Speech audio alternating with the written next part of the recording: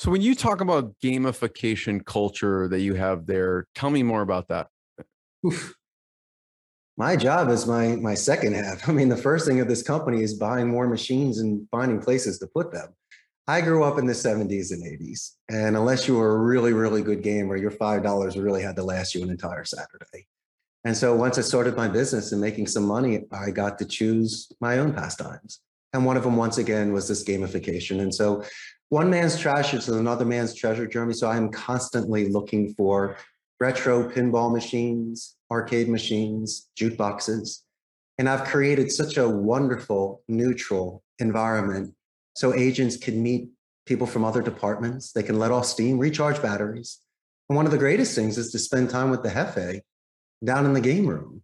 And so prior to any sort of first day training class, the dozen agents will spend time in the arcade to get to know one another and relax. So when they do enter the training room in the class for the first time, instead of just absorbing information, they're so comfortable and having a great time, they start contributing.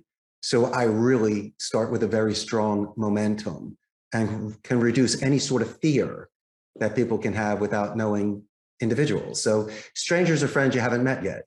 Once you have a recess and play with somebody, now that's your best friend. And chances are your attrition rate will be reduced because you'll be working with people that you enjoy being with.